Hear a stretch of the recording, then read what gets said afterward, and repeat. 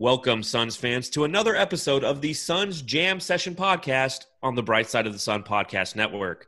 I'm your host, John, and I'm joined by my cohort. I said cohort and co-host at the same time, but that's you, Matthew. Matthew Lissy, how are you doing today? I'm doing great. How are you doing, man? I'm super excited to be here. I'm super excited. It's a great day. We're starting with the Suns going back to Orlando, and it's all happening. You know, it's super exciting to kind of finally have some things to talk about other than like my top three Suns role players of all time. So yes, plenty to cover on this episode. Looking forward to just kind of hearing what your thoughts are on some of these things that we're going to be talking about. But before we get into all that, you know, I gotta throw all the plugs out there. You know, you can follow the show at Suns Jam on Instagram and Twitter. You can follow our Facebook page. You can visit sunsjamsession.com. And that's kind of a one-stop shop for everything that is Suns Jam Session podcast. That's all I got. I want to pop open this beer like as soon as I can and talk to you about everything that's going on. So let's do it. You ready for this? Hold on. Yeah, I'm ready. That's a real beer. Yes, it is. Well, not really. It's Guilt Lifter. See that? You can train those all day. You don't feel anything. 3.4% ABV, 99 calories, 0% taste. Good stuff. But here we go. Let's talk some Suns, baby.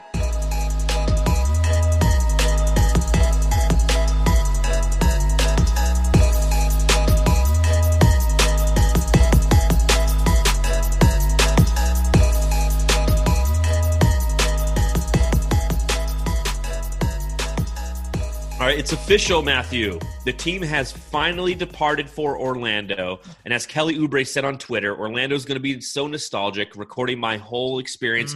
Wheels up. So yes. The wheels are finally up. The team is headed to Orlando. Tell me how excited you are for this. Yeah, I'm excited. They should be there by now. I think I saw a picture that Booker posted that they arrived in Disney World. But I love nothing more than the behind-the-scenes stuff. So Kelly Oubre recording the whole experience, that's just a cherry on the sundae for me for this whole experience, because I want to see what happens behind the scenes. If they can release anything that he records, I would love to see it, especially if he's not playing. I know that's kind of up in the air again for some reason right now, but if he's not playing, I want him to be recording the whole experience the whole time. I think that's an interesting point, because the majority of what's going to be occurring there, seen as the players are going to be isolated and living in the Orlando bubble, the island of Orlando, they're not going to have a lot of opportunity to go out and do things.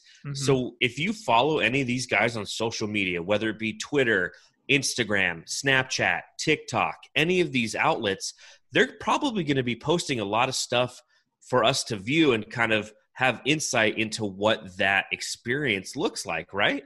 Yeah, no, you're totally right. And it's up to them really to keep themselves busy and keep themselves active. That way they don't go crazy because they'll be away from their families. And that's a huge thing. It didn't really hit me till today. I was watching a show on Netflix. It's called Alone. So it's these guys and girls put on an island, and basically they have to survive by themselves. Whoever wins or whoever lasts the longest wins about $500,000. Some guy was all set up, had all the meat in the world, everything for like the next 2 weeks, the shelter and all that, but he left because he missed his family. He couldn't sit there and he couldn't stand the pain and all that from missing his family. So he left and he gave up $500,000 for that. So is that a weird wow, that's a weird way for me. $500,000. Yeah, that's a weird way for me to actually think about it. Because first of all, I was like, these guys, you know, they'll find something to do. And there's no reason for them to complain about there's nothing to do. But maybe there is. And maybe they just really will miss their family and friends. Yeah, I didn't think of it really in those terms. That sounds like an interesting show. Is it like naked? Do they at least have their clothes, or is it like Naked and Afraid? No, they can bring one tool and like one picture, but they're all experienced. Yeah, they're all experienced. So it's not like Naked and Afraid where they think they can do it because they can skateboard. Like these people actually are trained. These are trained professionals, and they go out there and they try to outlast each other. And they're not. I don't know if it's an island. It's usually just some part of some country. This one's, I think, the Atlantic. I don't even know if that makes sense, but that's what I think. Right in the middle of the ocean. Interesting. Yeah. You get a raft, a picture, and a tool. No, not the Atlantic. Antarctica. Excuse me. In the cold? Yeah, yeah. Oh So my gosh, that's alone. yeah, Interesting. not in the middle of the ocean. No, that's super. I actually might give that a watch because I like Naked and Afraid. I really enjoyed watching for a long time because I like the Uh, survivalist shows. I used to watch Survivor Man and mhm. whatever the Bear Grylls show was Yeah, until he that started was it. like. I think. Yeah. No, he wasn't Survivor Man. He was somebody else. Oh, There's okay. two different guys, but once he started like eating poop and drinking pee, I was like, okay, I'm over this. Uh And then Naked and Afraid, I kind of got over it. I'm like, all right, I'm tired of just like seeing naked bodies, like huh. it's Oh like yeah, all the butts butts. everywhere. Yeah. So That was my alone favorite sounds part. interesting, Yeah. but I think that's an interesting thing that we haven't really Uh talked huh. about, and people have, but we haven't talked about it. Is the true sense of loneliness? Because I was reading today, kind of what's the game plan on when they arrive, and James Jones was talking about it on a call that he had with the media earlier this week. He had it on Monday. And he says those first 5 days are going to be tough, and once they get settled in and back on the court as a team for the first time in 4 months, that's when they're going to settle into some sort of routine. But when they first get there, they have to go to their rooms and they can't go hang Yeah. out with anybody. They have to have 2 more negative tests before they can even interact with anybody else. So Devin Booker posting on Snapchat that, Pluto, 'cause that's what he took the picture of, was Yeah. Pluto the dog from Disney, kind of announcing to the world like, hey, I'm in Orlando now. They are going to go into that alone, like really self-isolation in a tiny little room.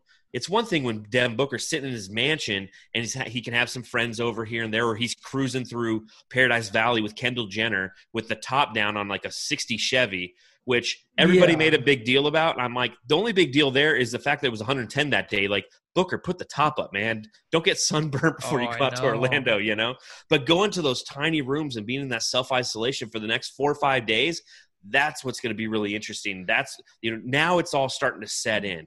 And it will be interesting to see if we see a little bit more activity on social media from these players as they go into this bubble. Kind of been overlooked, but James Jones is correct. It's going to be tough.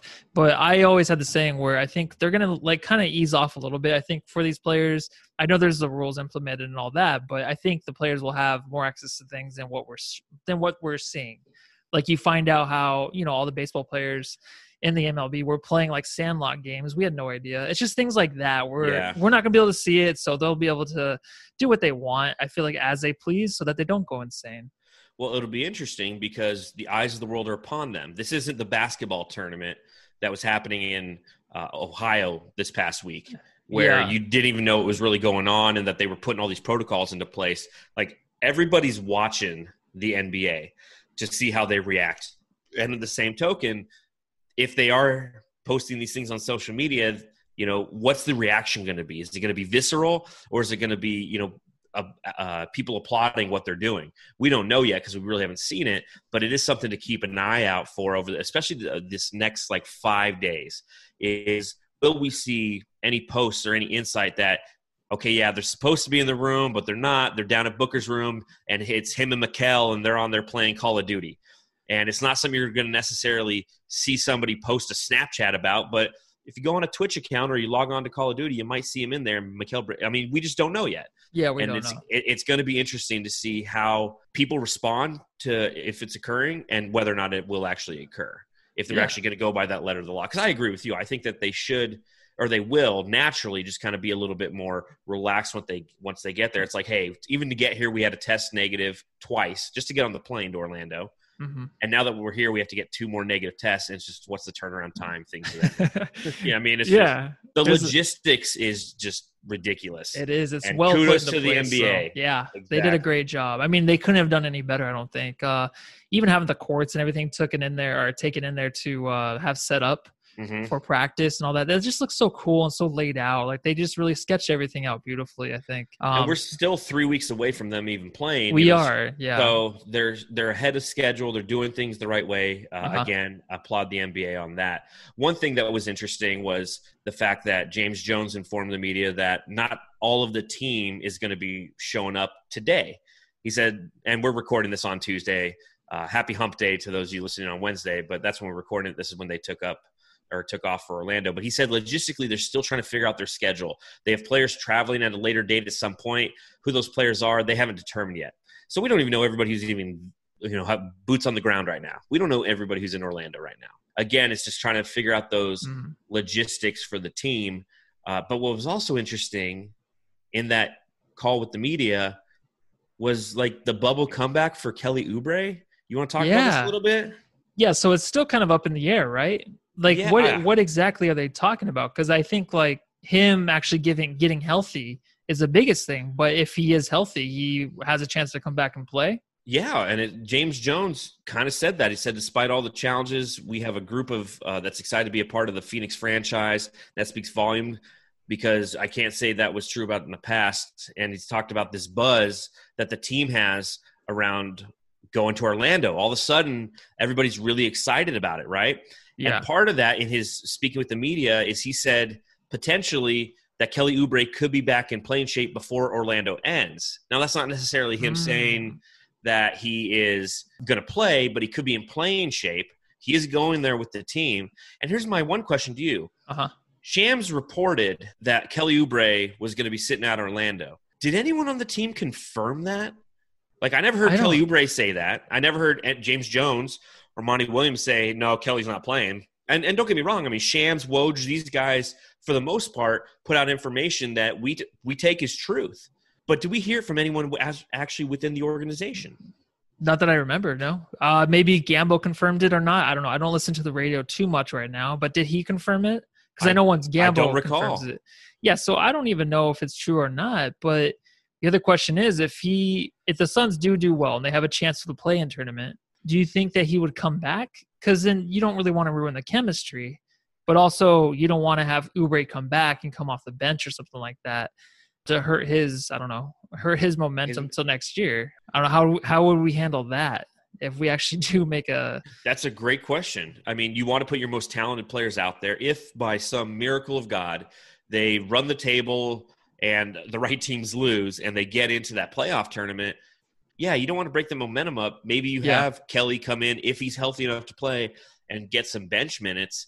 But I don't know if it's worth it in the long run, because the more I think about it, the more I'm really thinking the Suns are going to trade Kelly in this offseason. I really do. To me, it just makes too much sense to. So why would he risk a potential paycheck, and why would the Suns risk an asset that they could probably sell high on going into this offseason? No, you're exactly right. It just doesn't make sense. It doesn't make sense. So for him to sit out was 100% what I thought was going to happen. So when that news was released, I feel like it was just confirmed by everybody that it was true because everyone was thinking it. So I guess for some, like a coach or a player to come out and say, like, that's the truth. We don't, just to confirm it, didn't need to happen. I don't think it really needed to happen at all. I think we just all assumed it. So when it came out, we believed it. To James Jones' credit, he's not really somebody who talks in vague terms. He stated that the ultimate goal would be to get Kelly Oubre Jr. back into playing shape before Orlando ends. Yeah. That's not him saying where he's going to play. That's him saying, hey, we want him back in playing shape before Orlando ends. He's going to be with the team. He's going to have an opportunity to rehab with the team. So maybe we can get him in playing shape. Are we going to use him? I mean, we don't know. But again, that's just kind of that little turn on words where you're just like, okay, what?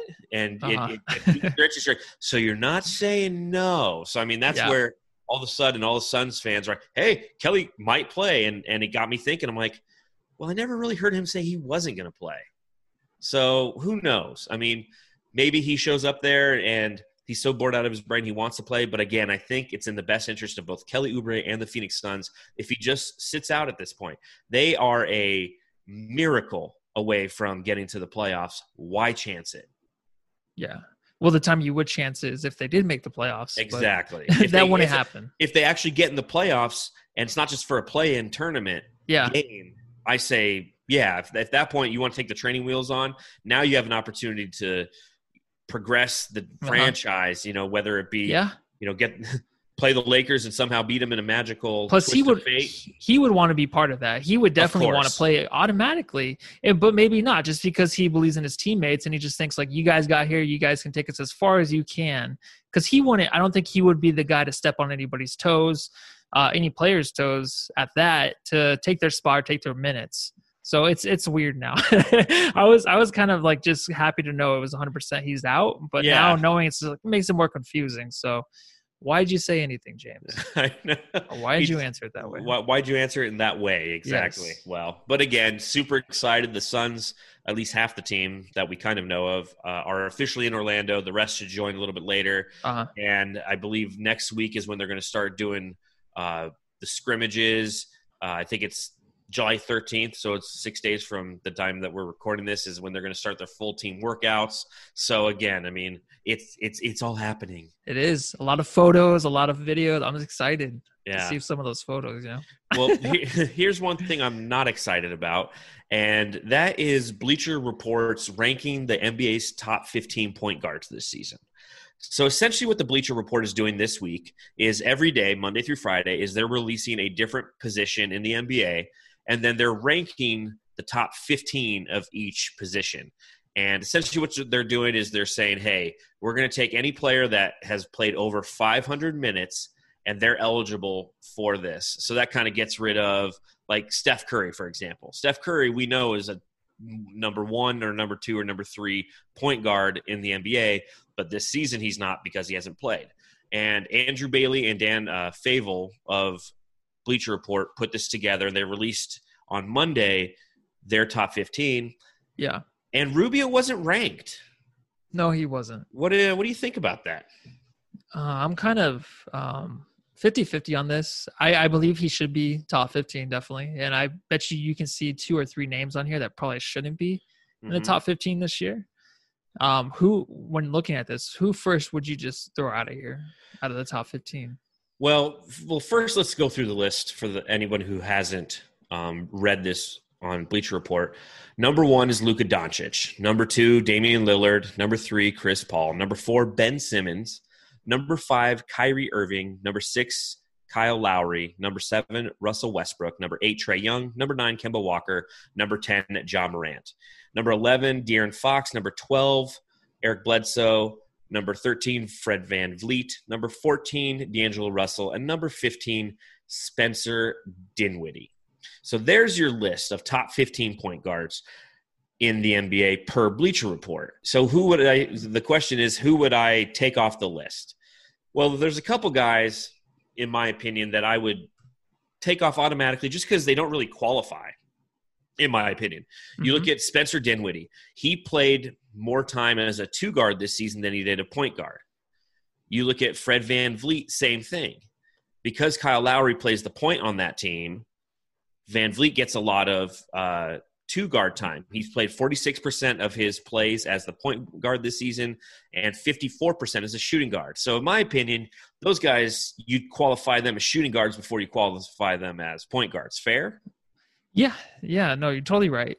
And a lot of these players too, like they're a mix between 1 and 2 guards. So yes. Very strange. Yes. And then I look at like Kyrie Irving. He qualifies for the 500 minutes, but he only played in 20 games this season, and the Nets were 8-12 in those games. So Kyrie Irving this season, in my opinion, is not the number 5 point guard in the league. I'd probably put him in the top 15 because of the talent he has, but he hasn't played to anywhere near a top 5 designation.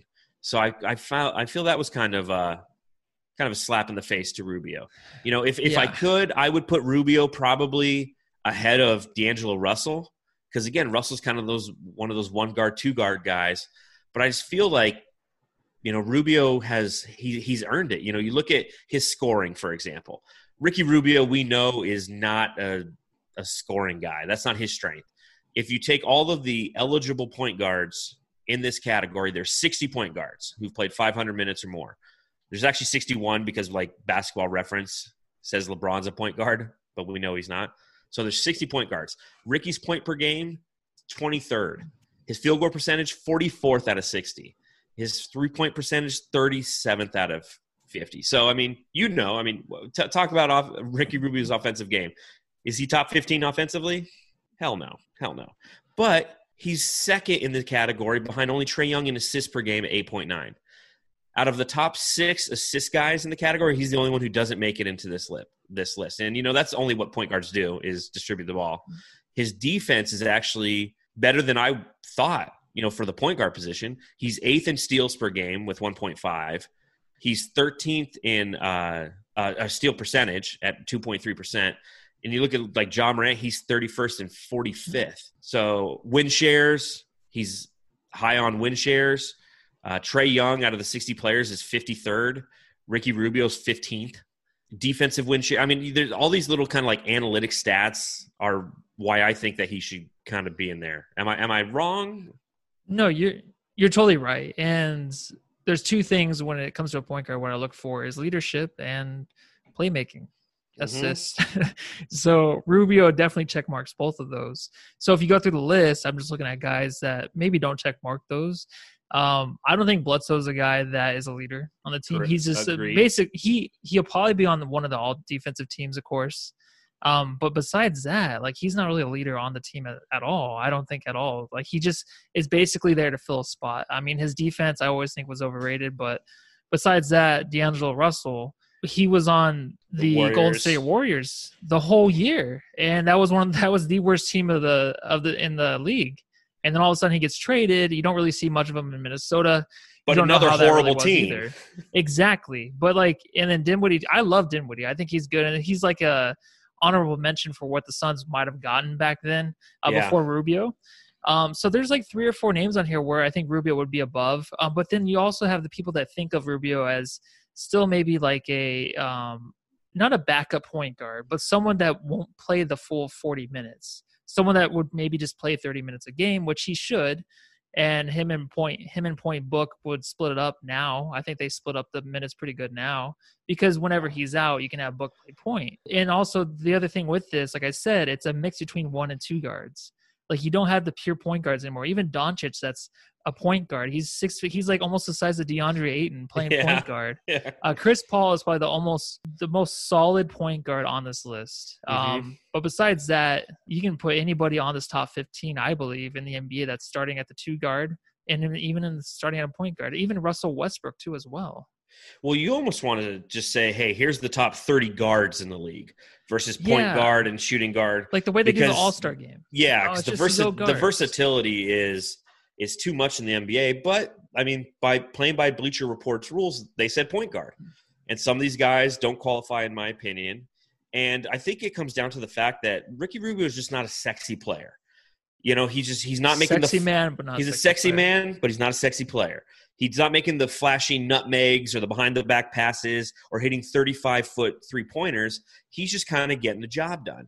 And here's one thing I actually broke down as well. I took 2020 wins, 2020 games played, and then I looked at these players' number of wins through the same number of games played last year. Now, granted, we know there's a lot of X factors in there. Who do they draft? Who do they trade for? Yada, yada, yada. But point guard, I feel like you hold the ball the most.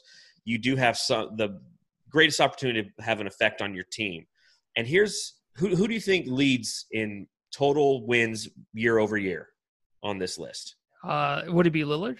No, Lillard's the worst because his team through 66 games last year, Lillard and the Portland Trail Blazers had 40 wins. This year they have 29. Oh, okay. Get what I'm saying? Yeah, kind of. Go ahead. Okay. I have no idea, honestly. So it's Doncic. Doncic, they had 27 wins last year. They have 40 this year. Yeah. Okay. Ja Morant, the Grizzlies had 25 wins through 65 games last year. Mm-hmm. They have 32 wins through 65 games this year. The worst on this list is D'Lo. But that's kind of tough because he played for the Warriors. I counted it for the Minnesota Timberwolves. But Doncic has 13 more wins than this time last year.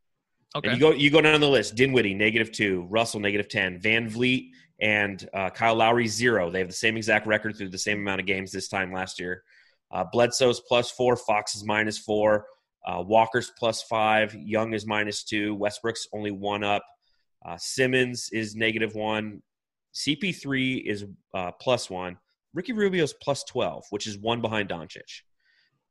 And the whole reason I went through that exercise is just to kind of showcase Rubio does have a profound effect on this team. I know there's win shares and defensive win shares and things of that nature, all of which Ricky Rubio, from a point guard perspective, has done a fantastic job of this year, and he's in the top 15 in those things. But you look at just like total wins year over year, and the addition of Ricky Rubio has greatly assisted this team. And I just don't know why he doesn't get the credit for it. Because you're thinking, okay, well, they're only going to put guys who win on this list. Well, 6 of these guys are on teams that are under 500, so you can't play that game.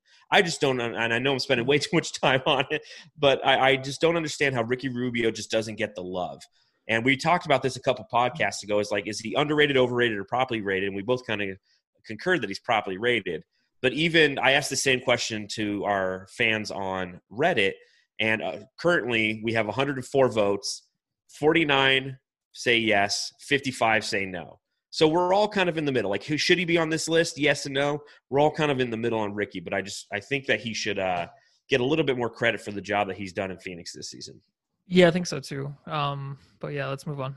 Yeah, rant over. Well, in the same breath, they also released their top 15 shooting guards earlier today, and Devin Booker, rightfully so, is number 5 on this list. Do you feel like that is correct? The only thing I would probably maybe fight against for this one would be Booker moving to number 4 over Drew Holiday, right? I would actually say he's number 4 because their top 5 is Booker 5, Drew Holiday 4, Bradley Beal 3, Paul George 2, James Harden 1. The only thing I would change there is Paul George is not a fucking shooting guard. He played I went through and I looked at his percentages going back to his rookie season. His rookie season, 90% of the time he played shooting guard. Every season after that, 0%, 0%, 11%, 0%, 0%, 0%, 19%, 0%, and 1% this year. So, I mean, what's he doing on this list? Like, he's a forward. So just by that token alone, Booker is a top 4 shooting guard. And then technically, I feel like he could go above Drew Holiday. I feel like the only thing going against him is every player you talk to says that Drew Holiday is the most underrated player in the NBA. So that's the only thing against that. Yeah, I would think that too. I mean, he's only made the All-Star game once, but his numbers are pretty good. I mean, the thing is, though, with these 2 guards, I know you're talking about Paul George being at number 2. Like, why the hell is he there? Yeah. It's very strange. But also, too, a lot of these 2 guards are kind of just like they're ones. And you can make like James Harden. Like, if you were to ask me, is James Harden a point guard or a shooting guard? I'd be like, point guard. Yeah. Right? Wouldn't you think he's a point guard? Yes. Like, Beal and Booker are the 2 best shooting guards in the league right now. They are. And then Klay Thompson, when he comes back, he's number 1. Yes. I think he's number 1, Beal number 2, Booker number 3. That's the way it should go. You have SGA in here, which is kind of strange. I feel like he would be a point guard with the Phoenix Suns if they were to draft him. But of course, he's playing alongside Chris Paul. But also, too, on here, Marcus Smart. I know, like, the Suns wanted him to play point too, but he's playing a lot of 2-guard minutes. But I feel like he was always a point guard. But this year, you can kind of see him being a 2-guard. But they have Jaylen Brown. So yeah, they do. Number 11 on the list is Marcus Smart from the Boston Celtics. Yeah. Number 6 on the list is Jaylen Brown from the Boston Celtics. It's like, okay, so they should have just done all guards. I understand what they are trying to do. I get it, but it's fun because it creates interesting debate and fodder. But the list is bullshit. I mean, SGA's a 1 in my opinion. Smart's a 1 in my opinion. And to your point, James Harden's a 1 in my opinion. Paul George is a 4. So the way they should do these lists is like just ask each other, okay, this player, what do you think he plays? And then go off of that.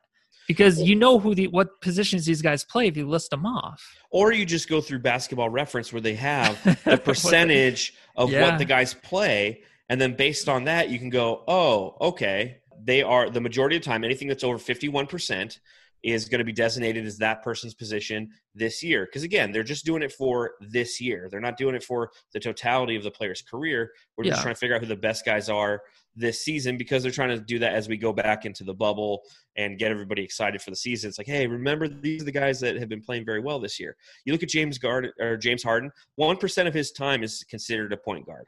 40% of his time is considered a shooting guard. 55% of his time is considered a small forward. Oh, really? Well, in that system, right? Exactly, because the system's funky. So he technically would qualify as a small forward if they were to stick to the same format. It's like you have rules, stick to those rules, and then it's easier to defend it. Yeah, Harden's a point guard, though. We know. But again, I like the fact that Devin Booker's getting recognition on a national level, whereas Rubio's not, Booker is. Do you think he has any shot to being named to the All-NBA third team? I think it's a slim chance. And this is something that after he was selected to the All-Star game this year, or, came into the back door on that one, Mm-hmm. I was thinking like maybe he has a chance since he didn't get selected before he actually came in or before he actually got the nod. I was thinking, well, now he has a chance to make third team. So I was thinking it before he actually kind of went down the hill, midway through after he didn't get selected, he got kind of down on himself. Before that, I was like, he has a chance to be third team. After that, I'm not too sure. I believe he should be. Him and Bradley Beal probably can fight that out. But then again, I think Bradley Beal is a better two guard, better all around player than what Booker is. Booker is close to what Bradley Beal brings to his team, but I think Booker, he has a slim chance, if any. He does, and I had somebody asking me the other day, well, could he solidify his All-NBA status in Orlando? Probably not. Even if he goes out there and goes crazy, I don't think that the totality of the season is going to be affected by those 8 games. If he comes out and scores 40 points a game, maybe because it'll be recency bias, but I think for the most part, what's done is done. These are play-in games. These are let's get back in shape. Hey, Suns, thank you admirably for going to Orlando, being the punching bag for some of these Eastern Conference teams as they prepare for the playoffs. So I don't think that anything he's going to do there will really affect that. But I do think to your, I'll agree with you. There's a very slim chance that he gets an All-NBA third team. There's a great chance that moving forward, he could get that All-NBA second or third team in the next couple seasons if he continues to excel and mature at the rate he did this year. But also going into the future, I just wanted to ask, do you think he will ever become the number one shooting guard in the league? Or if that, do you think he'll ever take over as the point guard for the Phoenix Suns? Point guard for the Phoenix Suns, I don't think so, and I kind of hope not. Yeah. I don't mind point Book at times, but I think that him running point all the time is something that's not going to be productive for the Suns and result in wins. I just think that he's somebody who is better when he has a Rubio next to him and a good distributor and somebody who can get him the ball in space and he can just shoot. I think that, and just looking at this list, you can see that the two guard position isn't nearly as deep as the one guard position. It never is. It never is. So there's a lot of opportunity for him to be the best two guard in this league by definition, based on the stats he's putting up. He just got to win a little bit more. I mean, he gets the Suns to the playoffs and they win a series. All of a sudden, Booker's going to be in that top 2 or 3 talk. You win 2 or 3 series, hell, you get to a Western Conference Finals, all of a sudden you're the number one two guard in the league, And I think that he has the promise. So how old is he? 22? 23. 23 now? Yeah. I mean, he's still so young, and we still have so much more opportunity with him in the future to see what he's going to do, and he's going to continue to develop into a great player. So I think that he has the potential to be the best two guard in the league. Would you agree? Yeah, definitely. And I think the only way maybe in the next 2 years for him to pass every other two guard would be Klay Thompson comes back and just isn't the same guy because of injury, because Klay Thompson is my number 1, number 2. So if you pass that guy, then you're the best, unless someone else comes in the league. Well, I also think with Klay Thompson that eventually that system is going to move on, and that's where Klay Thompson will stop being productive. If Devin Booker was in that system, I feel like he'd be the top two guard. Yeah. He could spend more energy playing defense because he knows he's got so many weapons around him. That's what Klay Thompson does. He focuses so much energy on defense and locks down guys because he can. And then all he does is come off screens. I mean, he scored 27 points in one quarter once and dribbled the ball 5 times. He's not asked to do anything but just shoot when he's wide open. So I'm not taking anything away from Klay. He is a fantastic two guard, probably the best in the league, but he's also the product of a system that's allowed him to be so. And Devin Booker has had to have – I mean, I was looking at some stats on him today about how many hands in the face he gets. He gets double-teamed more than anybody. I mean, he's the entire offense, so he gets harassed more than anybody. You put 2 more guys around Booker who are offensive threats, starting with DeAndre Ayton, and then add maybe another wing or a point guard who's like one of these prototypical point guards who's getting all the love in the pub for being an offensive point guard, and Booker's game will just go to a whole nother level. Yeah, and just really quick, I think his – playmaking is still underrated. I think we never really talk about it too much, but he has that over Klay Thompson. Klay Thompson's a better defender Mm-hmm. because he's just bigger. Booker is a smaller two guard. I don't think he's as big as Klay. He'll probably never fill out to be as big as him. And I think that hurts him on the defensive end. I don't think he's as athletic as Klay Thompson. So that hurts him on the defensive end. But he has the playmaking ability and the shooting, of course, to make him the best in the league. No, completely agree. Looking forward again to seeing what he's doing in Orlando, because I think he can really shock the world.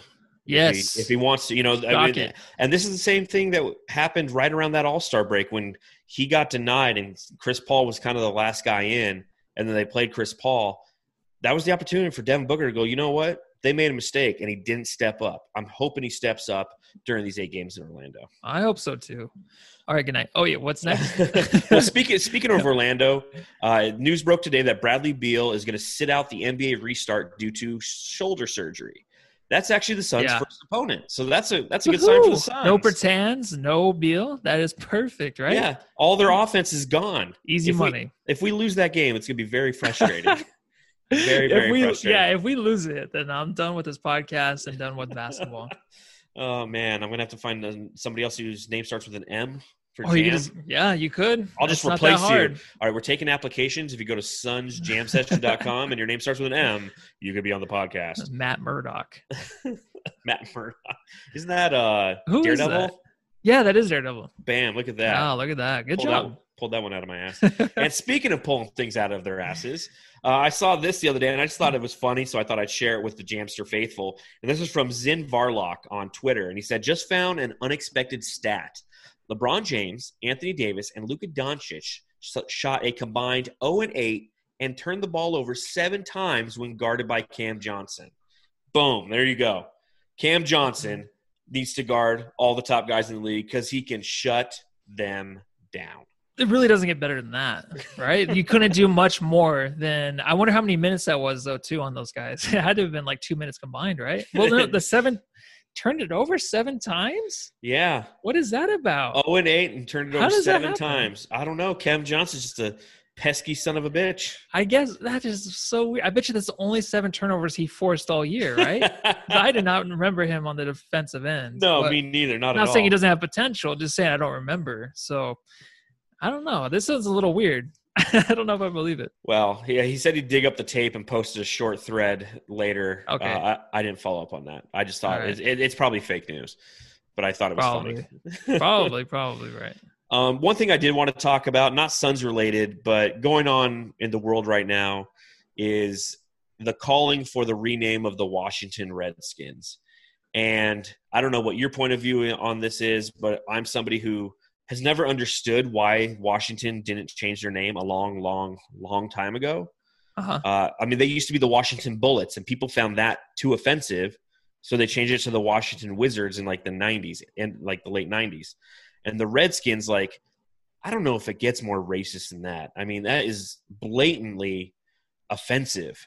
And there's been a lot of talk recently about, should they change the name? Shouldn't they? Nike's come down on them. FedEx, who is their sponsor at FedEx Field, they've kind of come down on them.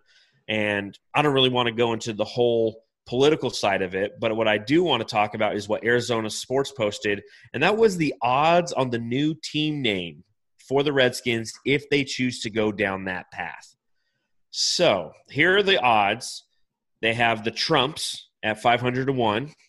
I don't think that one will. That's what I was laughing about earlier. Not the whole situation, but I saw Trumps at the bottom. Yeah, Trumps 500-1. The Snowflakes 500-1. Mm-hmm. The Hogs 50-1. I actually kind of like that because that's what the Washington Redskins like loyal fan base is. The Hogs. They dress up as like pigs for some weird reason. 50-1. So hey, if you got $10, go throw it down on that. The Arlingtons at 25-1. The Renegades at 22-1. And I actually heard somebody talking today about how that might be a potential suitor right there. So that might be a good one to bet on. The Jeffersons at 20-1. The Red Hawks at 15-1. The Roosevelts at 12-1. The Kings at 12-1. Monuments 10-1. Memorials 10-1. Americans 10-1. Capitals 9-1. Isn't the Washington Capitals? That's their hockey team? Yeah, that's their hockey team. Yeah, make that 500-1. They're not going to do that. Yeah. The Veterans at 8-1. That'd be kind of a cool one, just because it's in Washington.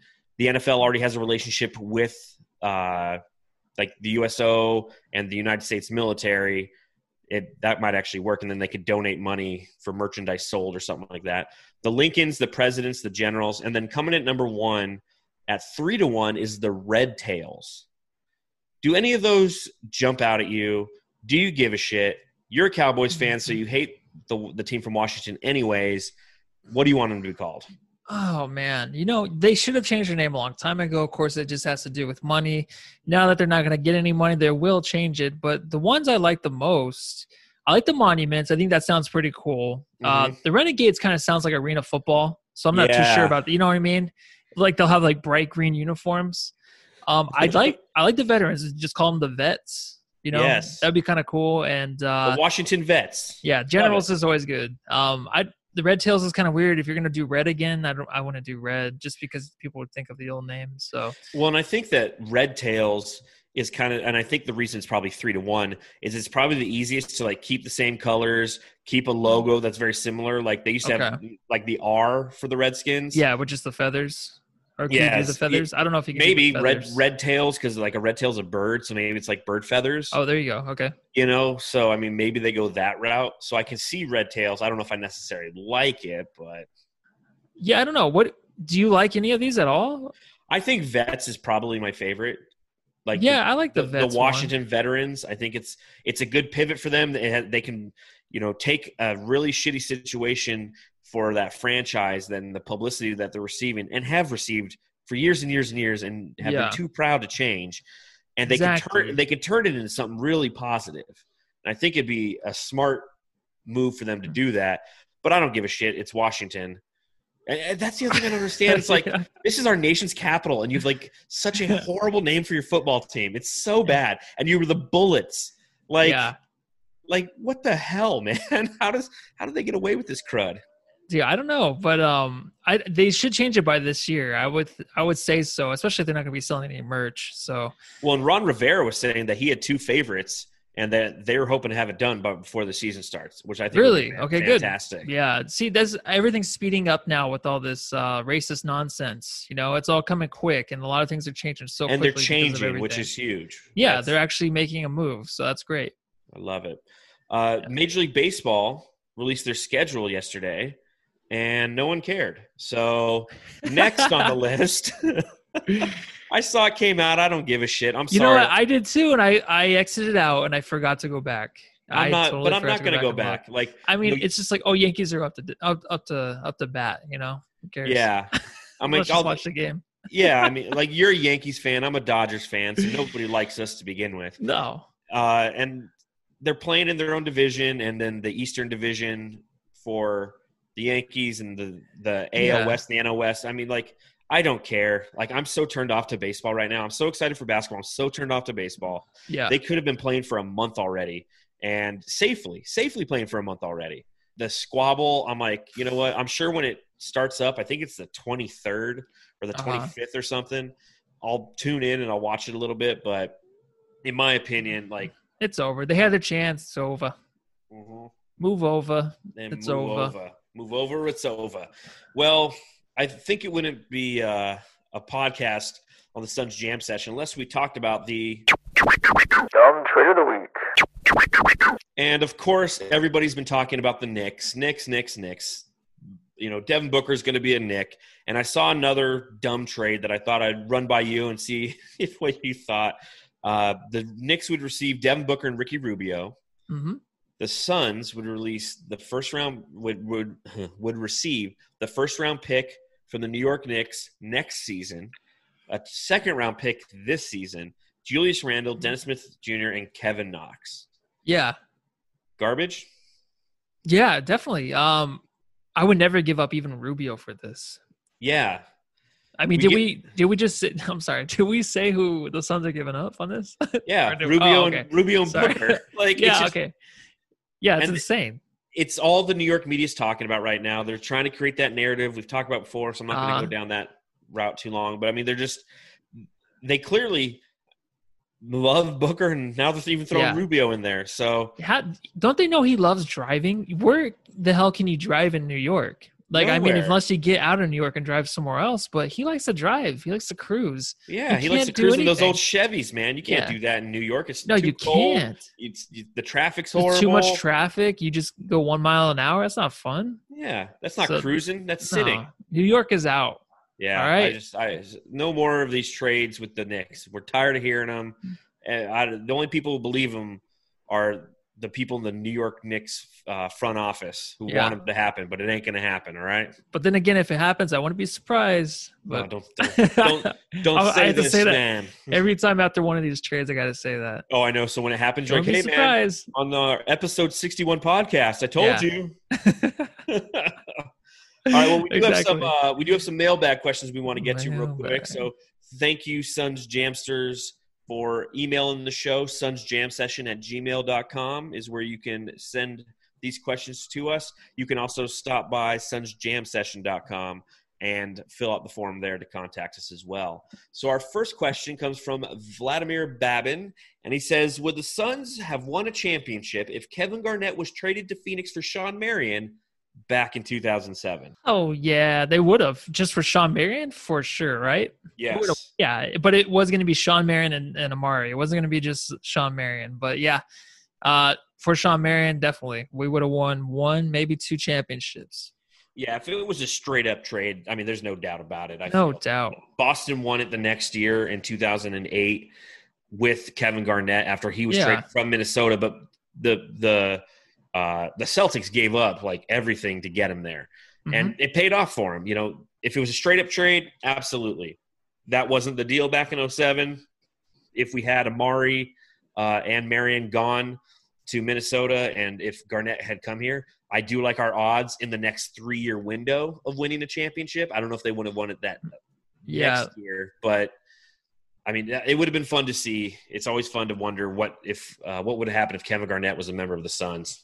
Oh, yeah, and I'm sure he would have wanted to see that too, but he got what he wanted in Boston, and good for him. Let's just get that ring. Yeah, I can't wait for this question again next month. All right, next. Well, thankfully, we're going to be going into the draft, so we can tell everybody to trade the pick again. Yeah. This comes from Nash Porter. Who is the worst starting point guard the Suns have put next to Devin Booker in the last 5 years? Great question. Really good, yeah. Mike James, Isaiah Cannon, Tyler Ulis, and whoever else they might have paired him with. Who do you think is the worst point guard the Suns have put next to Devin Booker? Man, Isaiah Cannon was really tough. I mean, he was one of the toughest guys to watch play. He was a tough watch, man. The one man fast break killer, dude. Mike James had a spurt, and then once he just fused off, like he basically like left. He wasn't even playing anymore. So I'm not too worried about him. Tyler Ulis, though, too. He was good coming back he was good coming as a backup. Him and remember Alan Williams. Yeah, Alan Williams. Him and Alan Williams were so good together, but he never really played with Booker. But I'm going to go Isaiah. If we're just talking out of these three that I can remember, Isaiah Cannon for sure. Well, the Tyler Ulis and Devin Booker were boys at Kentucky, so they got along well.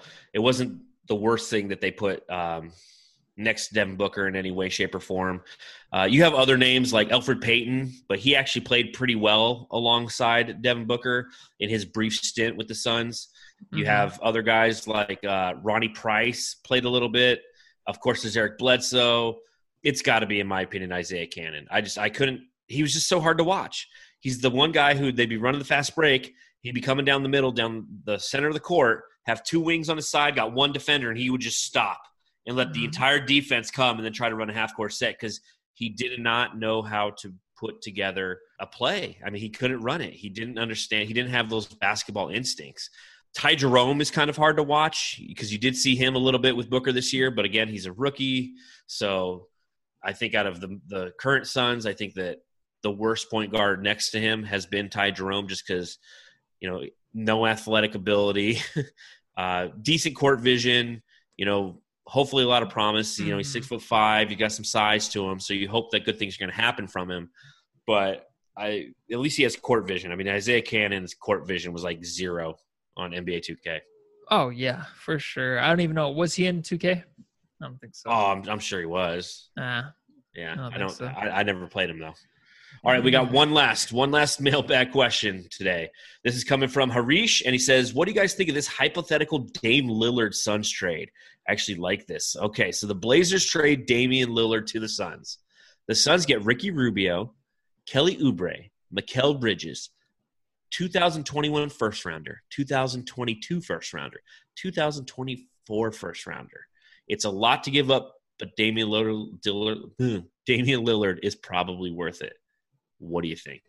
This took me a while to come up with the correct answer, and I would say no. There is no correct answer. The correct answer is no. Okay, and why? Well, for Blazers fans, no. It's just like us talking about the Devin Booker trade. It's not going to happen. But for this to happen, I mean, even if he was traded, I just wouldn't give up that much. I'm sorry. I wouldn't, because he's older. Ricky Rubio, of course, is a little bit older, but he's still, I feel like, in his prime. Maybe Damian Lillard is, but I don't want to take on that contract and stuff. I'm sorry, man. Well, I mean, it's a big contract. It's $29 million a year for the next 6 years. You're giving up Kelly Oubre and Mikal Bridges, so you're giving up some of your wing depth. Clearly, you're giving up all your wing depth. I actually like this trade, though. Ricky Rubio is going to be gone in a couple years. Kelly Oubre is going to be gone at the end of next year. Mikal Bridges is going to be gone at the same time Ricky Rubio is, hypothetically. And you've got Dame Lillard locked down for 6 years. And he's a guy who I feel will age well in the NBA.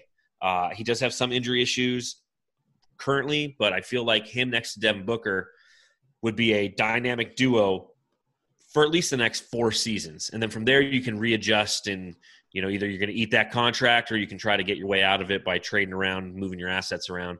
It would be tough to give up that many first-round picks. That's 3 first-rounders over the next 5 seasons. So that'd be pretty tough. But you're short-term greed versus long-term greed. I think the long-term greed is you're going to bring some success to this city and hopefully some vision that's going to bring in other people and it'll attract people 7 years from now. That's the one thing that really has fallen off with the Suns. I mean, we could always bring in new guys to the Suns lineup throughout the years because we had a great winning culture. And when you start losing, it's perpetual. And I feel like if we brought in Dame Lillard, even though we'd have to leverage half the house to do it, it's kind of like KG. KG going to Boston, they had to leverage half the house to get it. But you know what? They won a championship. They stayed relevant for the next 3 or 4 years. They fell off a little bit, but they're coming back. They came back strong about 3 or 4 years ago because they were ran right, especially with Danny Ainge. And I feel like James Jones is a guy who could do it. So I like this trade. I know you're exactly right. You hit the nail on the head. This is like if the podcasts over on the Blazers side, this would be their dumb trade of the week because it would never happen. I mean, there's no way that the Suns would be able to pull off this deal to get Damian Lillard. But if there was some way that we could get Dame on this team, it would be fantastic. I don't think Booker would want that. Booker wouldn't want Lillard on this team. I think Booker would. You don't think so? No, because he wants to be the backcourt. He doesn't. I don't think he wants. There would be so much attention taken away from Booker. I really think that's a true thing. But I think that Booker would be okay with that because that's going to allow him to be successful. I feel like part of the problem with Booker is all the pressure that's always been put on him, and he can't step up and always execute. And that's why I've said it before. He'll be a guy who's going to be the third best guy on the team. Yeah, I know. And this would be the start of that. We need to put a superstar next to Devin Booker. And if he shines brighter than Devin Booker, fine. Maybe that'll make Booker even more competitive. I mean, you put Dame Lillard next to Devin Booker, and all of a sudden they're getting competitive on points per game. Booker will average 33 a game. I think it's a plus.